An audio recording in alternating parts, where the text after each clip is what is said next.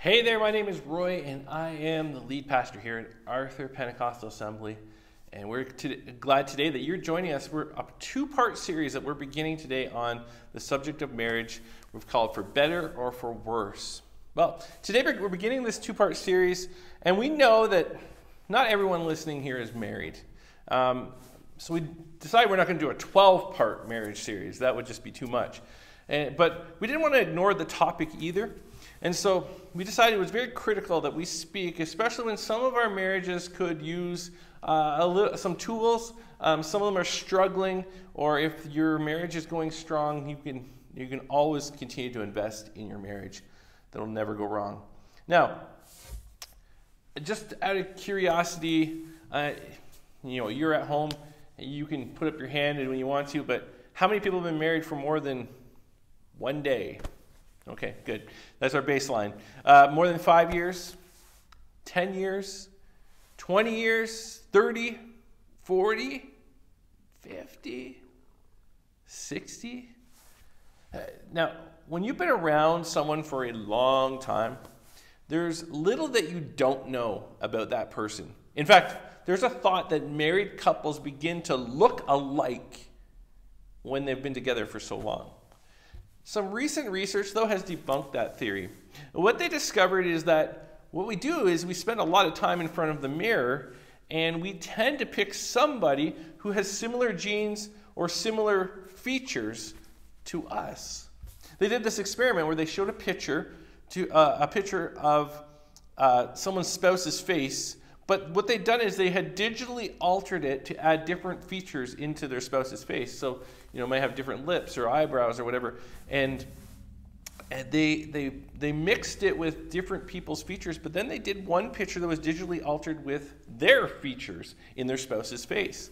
And what they found consistently over and over again is the subject thought the picture with their own features in their spouse's face was the most attractive. And not only do married couples begin to look the same or act the same, but they begin to think and act very similar in their expressions. You might develop the similar expressions to your spouse, or you might use some of the same language or vocabulary that they do. You might even find that sometimes you say the same thing at the exact same time. You sort of sync together after a while. Well, my in-laws are great people from the province of Newfoundland and have been married for, I believe, 50 years this year. They're living proof of this synchronization. One night we were playing a game, Talking Pictionary, where basically you have a card and you read your card to your partner. And you describe what's on there, but you can't say the word that's on there, and you've got a time limit. You've got to get through as many words as you can, and then you switch partners. Well, my father-in-law and my mother-in-law are partners, and my father-in-law picks up the card and he says to my mother-in-law, okay, so this is an orange fruit. Now, I'm ready to call them for cheating because an orange, first of all, you can't say the word. And what other fruit could an orange fruit be but really an orange? And that's when my mother-in-law just shouts out, banana. And I'm almost ready to laugh at this point because that just kind of seems like not even close, until my father-in-law yells, yes, that's right. And at this point, I just kind of throw up my hands. I'm like, we're not even playing a fair game at this point. They have a whole nother wavelength that doesn't even make sense. Couples that have been around each other, though, they think the same.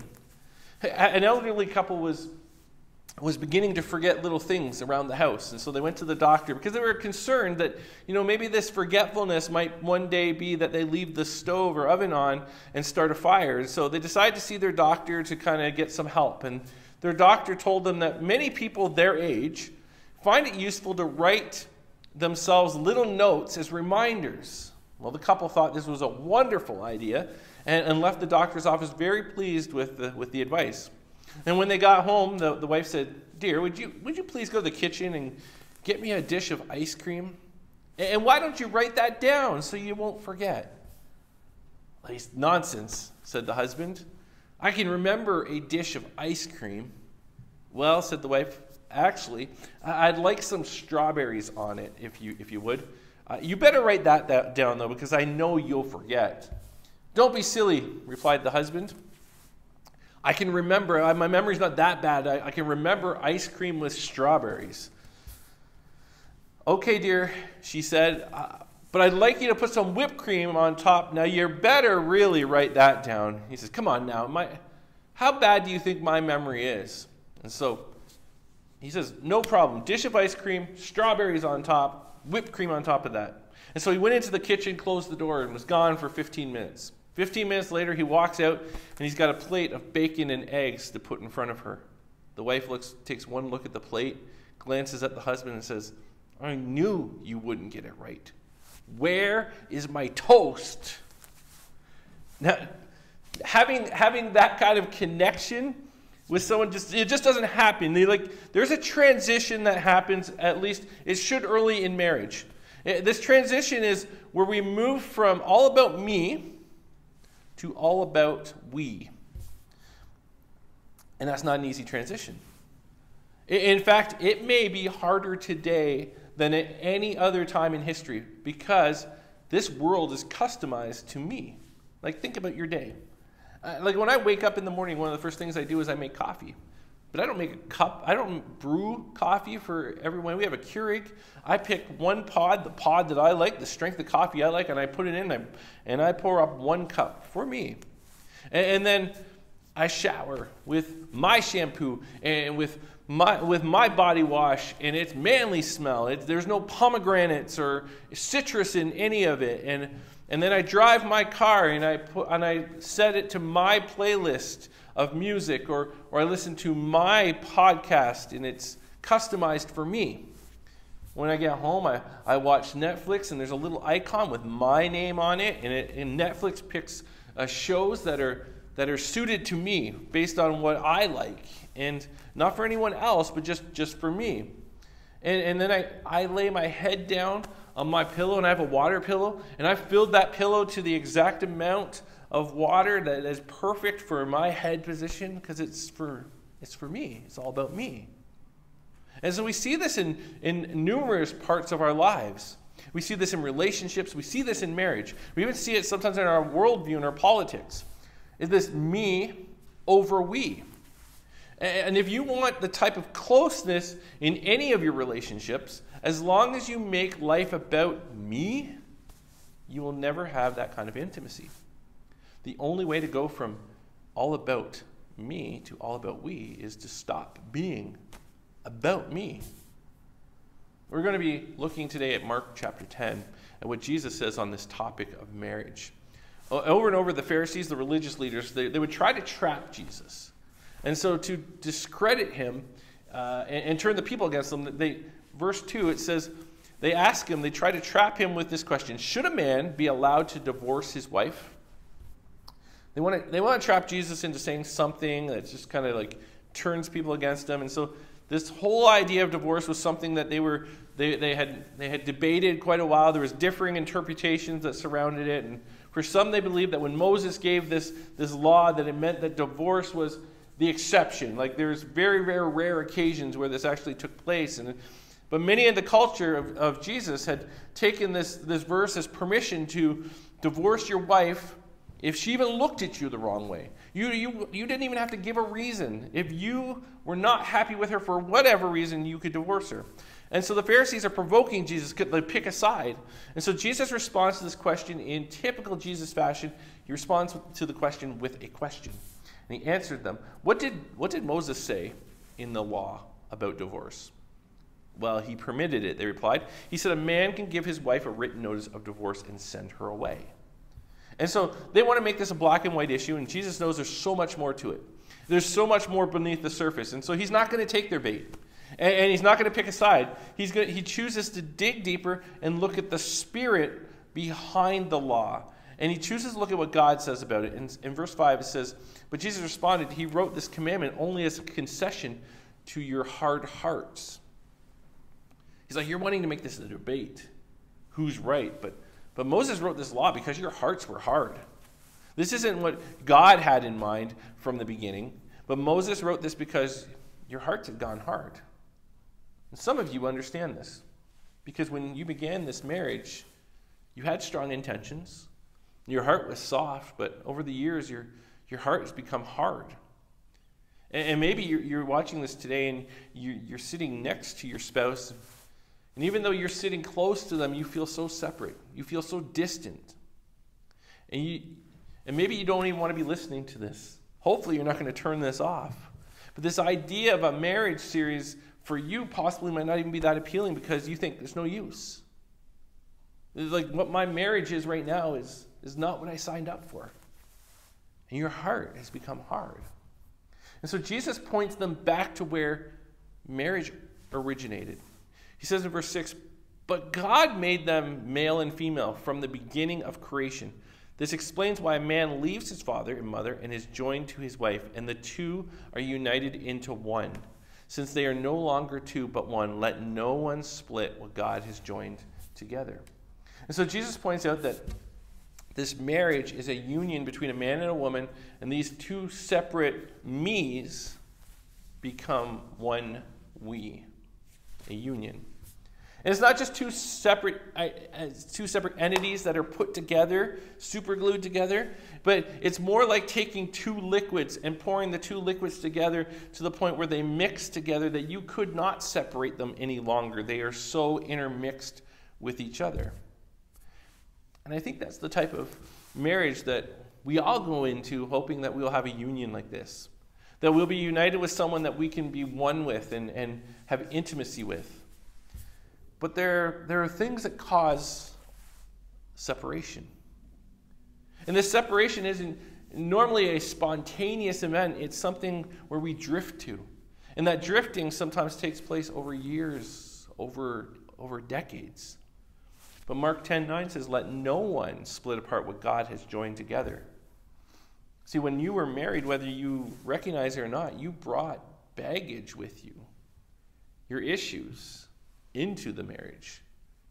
And you brought baggage that you are now, as you unpack it, is building a wall, a barrier in your marriage.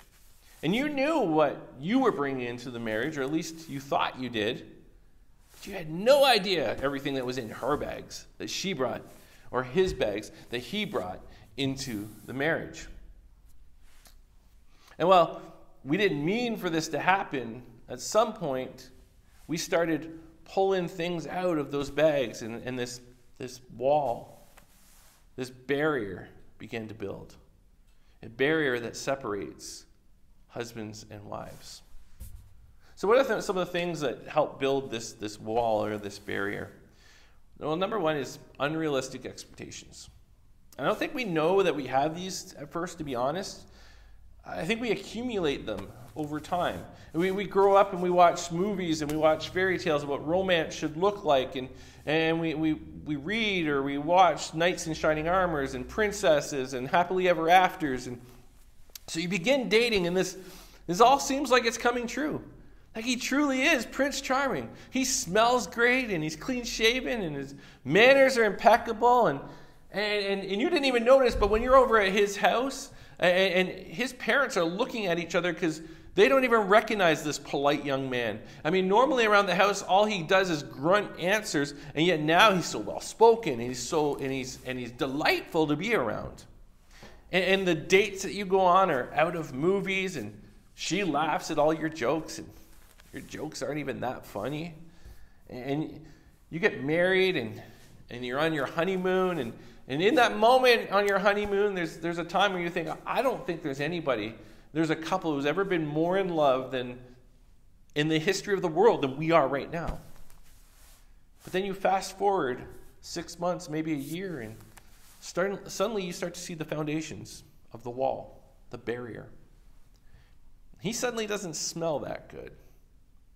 And he doesn't even seem to care, actually. And you don't remember when you were dating him eating as loud as he eats now. And she used to walk into the room and you couldn't take your eyes off of her, but now she walks into the room and she's wearing a nightgown where it looks like she just walked off the set of Little House on the Prairie. And she used to shave her legs on a regular basis, but now she's in hibernation mode until the spring. And so she becomes annoyed at his socks on the floor, and he's annoyed that the car has been left on empty in the driveway again. And you combine that with money issues and job issues and kids, and they're at each other's throats. And this wasn't in the brochure. This isn't in the movies. And I had expectations, and they're not living up to this. And so these unrealistic expectations, they begin to build a wall. And it's not going to be easy. You're not always going to feel the way that you did when you dated. I was doing marriage counseling a few months ago, and I asked the question at one point, how do you know that, when did you know that he was the one?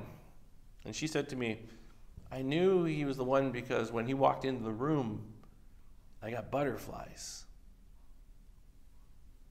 Okay. Completely unrelated note, but did you know that monarch butterflies only survive about 2 to 4 weeks?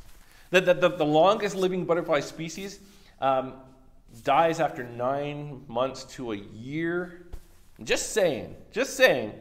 I mean, feelings are going to come and go, but if you're married, you know this. You know this. Some days you look at him and you think, I can't believe that I'm so lucky. I mean, look at him. I just want to squeeze him. I can't get close enough to him. And then the very next day, you wake up and he's like hogging your side of the bed, and you're like, move! Get your leg off me! Stop touching me! When's the last time you cut your toenails? See, unrealistic expectations will say that marriage was easy, and it will always be easy. You will always feel butterflies, and everything will be smooth. Another item that becomes a barrier is unsolvable problems. See, we tend to think that if we're with the right person, there's nothing we can't solve. And if we can't solve an issue, well, maybe you're not the right person. But Dr. John Gottman, a psychologist that has studied marriage stability for the last 40 years, concluded that about 70% of issues in marriage are not issues that are dealt with once and never to be dealt with again. They're not there are so many reoccurring issues that just need to be worked out on an ongoing basis. For example, money issues. I mean, generally, you don't have a money issue in your marriage, and you deal with some sort of financial crisis, and then if you fix that, you never deal with money issues ever again in your marriage. You're going to have to deal with them as they come up. Some examples that Dr. Gottman would call unresolvable issues are financial stress, in-law stress, personality difference in libido. And these things just don't change. 70% are things that can't be resolved completely. You will have to face them as they come up. I mean, some of this baggage can be knocked down or tore down with a change from either spouse, but to remove some of the baggage, you're going to have to work on these issues as they arrive on a continual basis. Another unrealistic expectation in a relationship is when you are owed something, where you believe it's your spouse's job to make you happy. And so we put that pressure on them.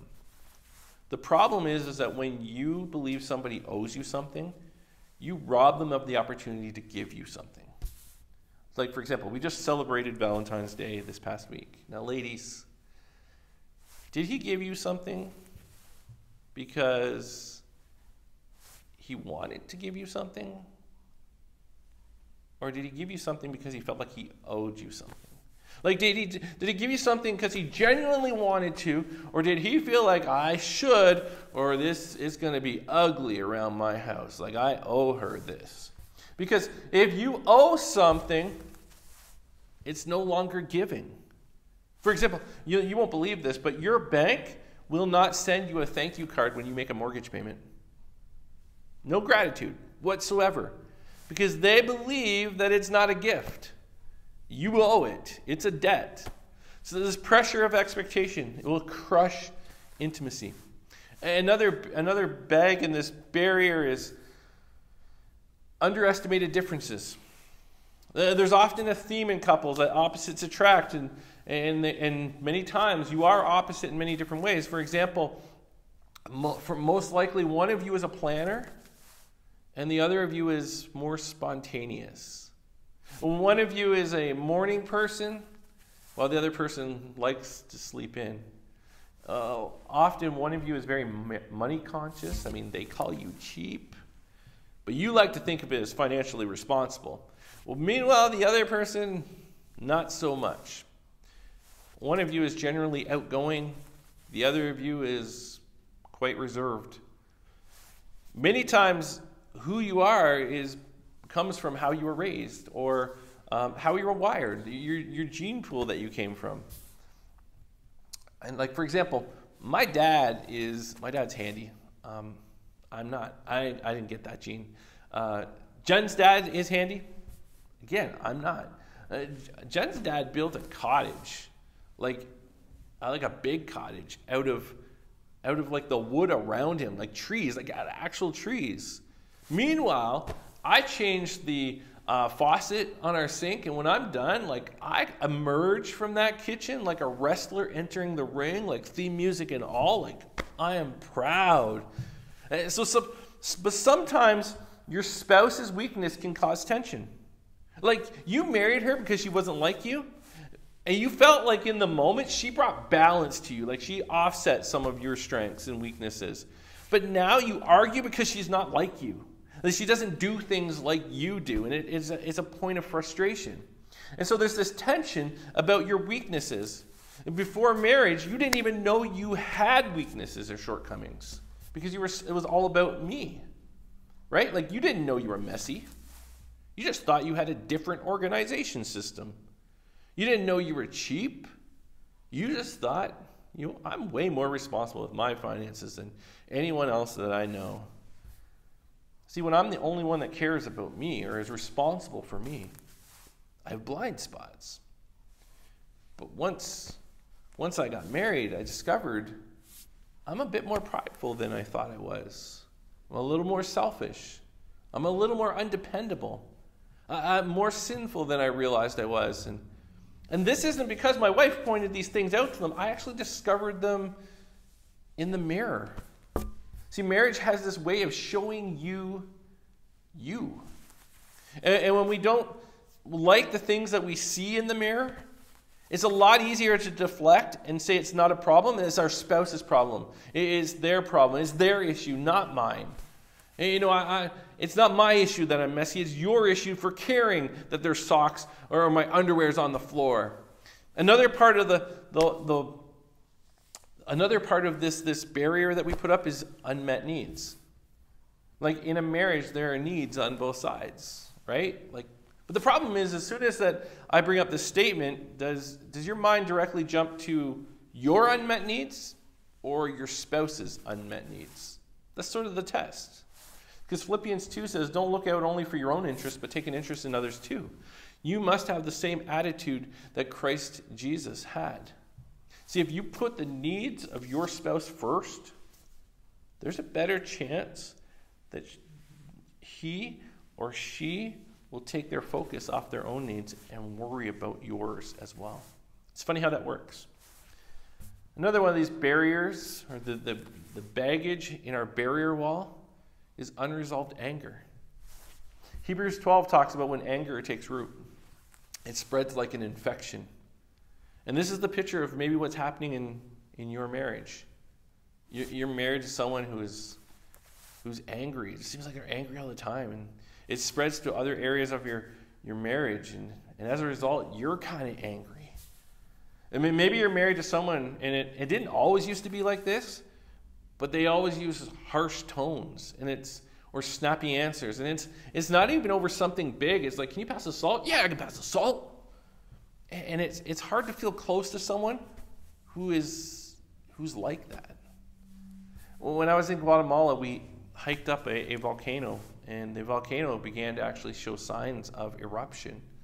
And I noticed that the guides that were leading us up there, they got nervous. Their eyes got a little wider, and they got a little more animated. And they began to plan an exit strategy for our team. And The reason is they were around the last time that this volcano erupted years and years and years ago, and it wasn't pretty. You could actually still see the path of destruction that it left. And so naturally, your human nature isn't to get closer to an erupting volcano. It's to get as far away as possible. So when someone was always on edge or ready to blow at any given moment, I need to stay clear. I need to keep my distance. I need to find a safe place. Another part of this barrier in our marriages is unsafe environments. And I think it's important that we talk about this because I think we all, especially in a church, feel like we have an idea of how different people's marriages are. Because we see what we see, and we think there's no way that there's any issues or spousal abuse happening in our church. But behind closed doors, things can often be different, and no one knows. No one's any the wiser.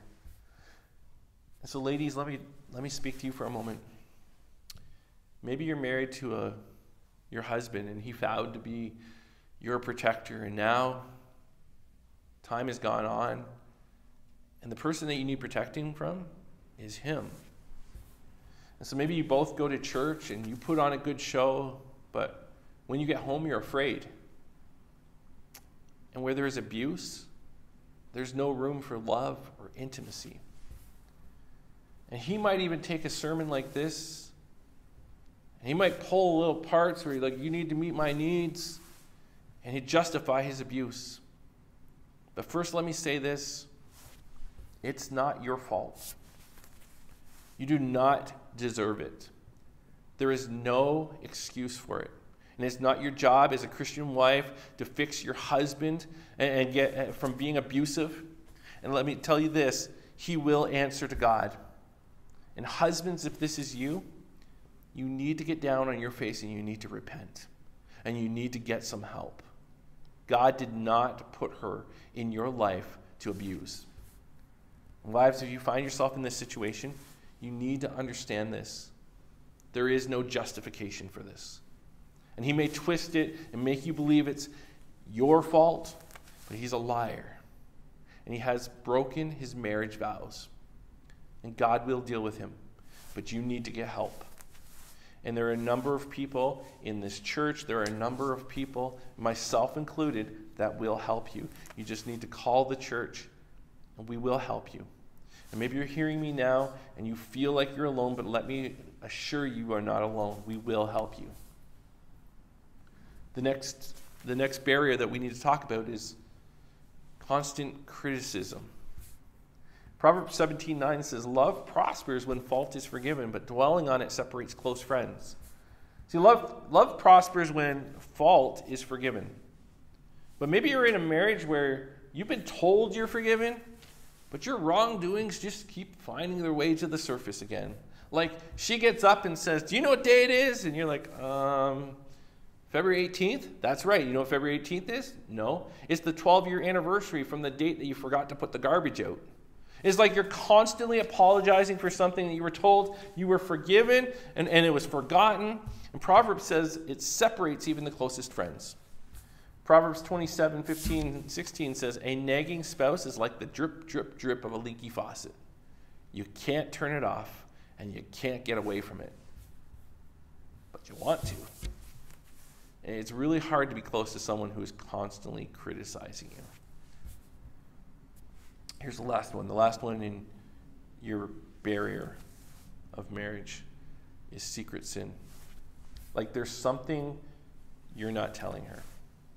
Or there's something you aren't telling him. And you think as long as they don't find out that you can keep your happy marriage going, but you feel there's a disconnect. You can't quite put your finger on it, and you think these things aren't connected. This secrecy is not connected, but they are. And you're building a barrier that only repentance and confession can break down. And so, there's a couple things I'm going to ask you to do this week. Number one, I want you to identify the areas that you're adding to the wall. The areas in your life that you're adding to this barrier in your marriage. Now, it's important to understand what I didn't say. I didn't say identify the parts of your spouse's life that they're adding to the barrier, because that's really easy. And maybe while I've been speaking, you've been thinking about all their baggage that they're bringing into this marriage. But I want you to focus on what's your responsibility.